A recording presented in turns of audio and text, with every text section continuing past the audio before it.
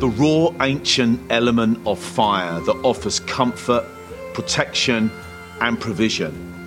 Fire Pit is a journey to uncover the fire stories of the Bible and to personally connect with the God who is behind them all.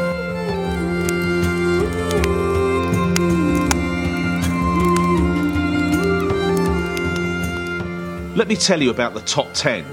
No, not the top 10 campfire songs, but God's top 10, aka the 10 Commandments. 10 timeless laws that were declared from within inside the centre of a fire on top of a mountain and then inscribed onto tablets of stone by the finger of God. They have formed the foundation stone of countless civilizations ever since. This is Firestones.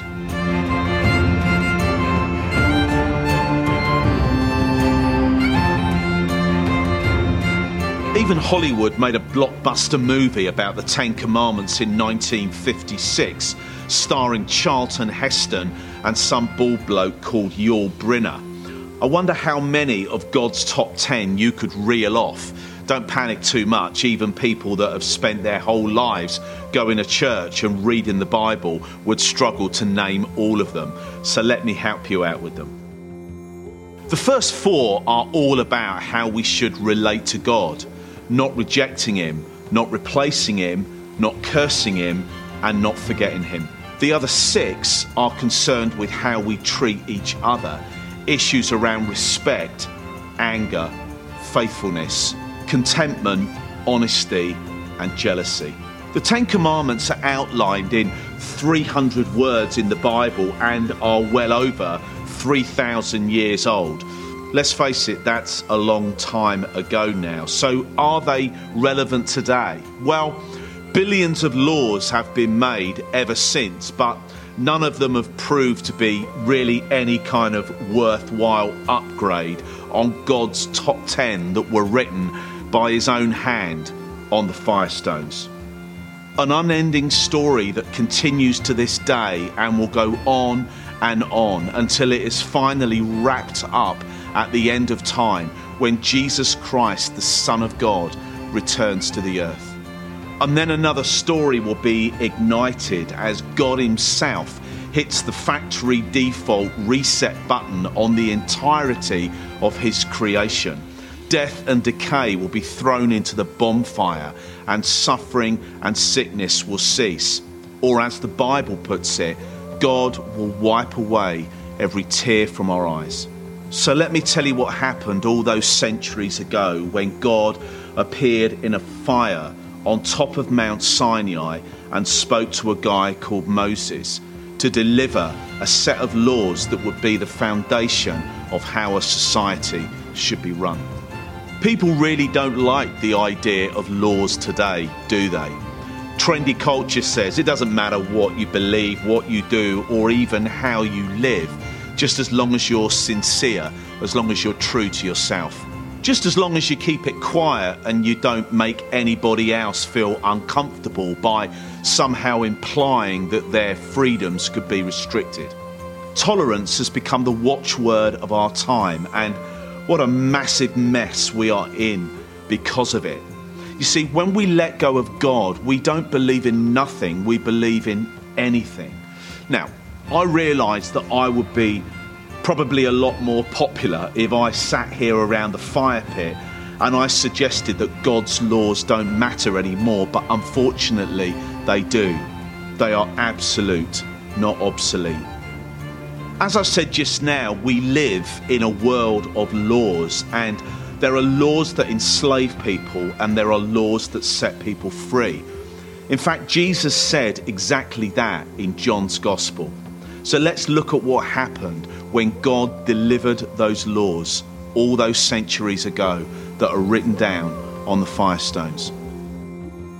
Mount Sinai attracts millions of visitors every year, but to be honest, it's nothing special to look at. It's just another barren hilltop in a remote part of the world that takes about 3 hours to walk to the top of on the route that Moses took.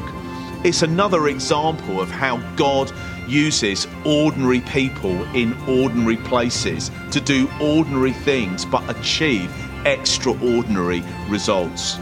Moses was leading the people of Israel through a 40-year-long self-inflicted wilderness wandering.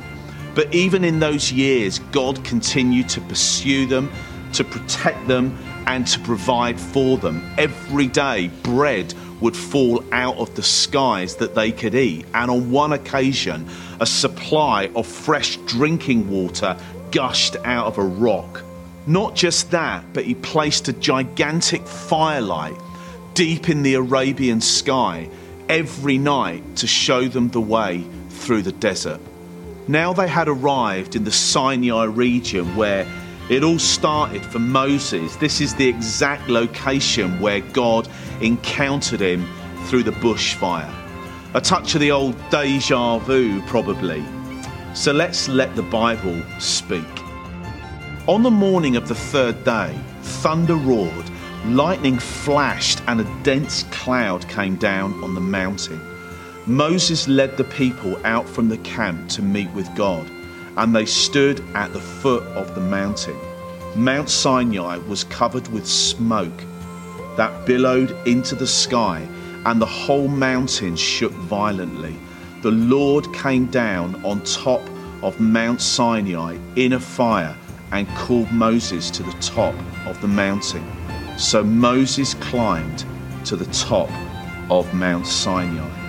What followed was the awesome delivery of the Ten Commandments and comprehensive instructions from heaven to earth on how those people should live. Then the Bible says this: when the Lord finished speaking with Moses on Mount Sinai, he gave him 2 stone tablets written by the finger of God. What's really interesting is that the generations that followed, that are recorded in the Bible, seem to focus on so many people who broke the Ten Commandments rather than kept them. It's a constant throughout human history. God's grace and mercy is evident all the way through. King David, who killed the giant Goliath as a teenager before he became king, was described as having a heart after God, and yet he spun a web of lies and deceit that ended up in a complete moral collapse. Someone once said that he broke 6 of the 10 Commandments in one go. Actually, if you look closer at what he did and the events surrounding it, he probably broke all 10 of them. Before Jesus died on a cross, ordinary people like you and I had no chance of looking God in the face because we have broken his laws, let alone knowing him personally. But all of that has now changed. When Jesus died on the cross, the firewall, the separation between people and God was removed forever.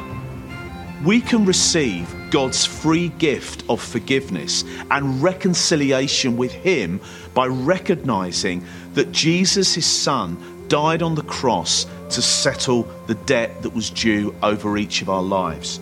You may never have encountered God in that way before. For some of you, you simply need to go back and pick up what you left behind. Pray this prayer from your heart today. Father God, I have broken your laws and ignored your truth. Thank you for sending your son Jesus to live a perfect life and die on the cross in my place. Thank you that he rose again, opening up a way for me to get back into a right relationship with you. I receive the free gift of new life today. Amen.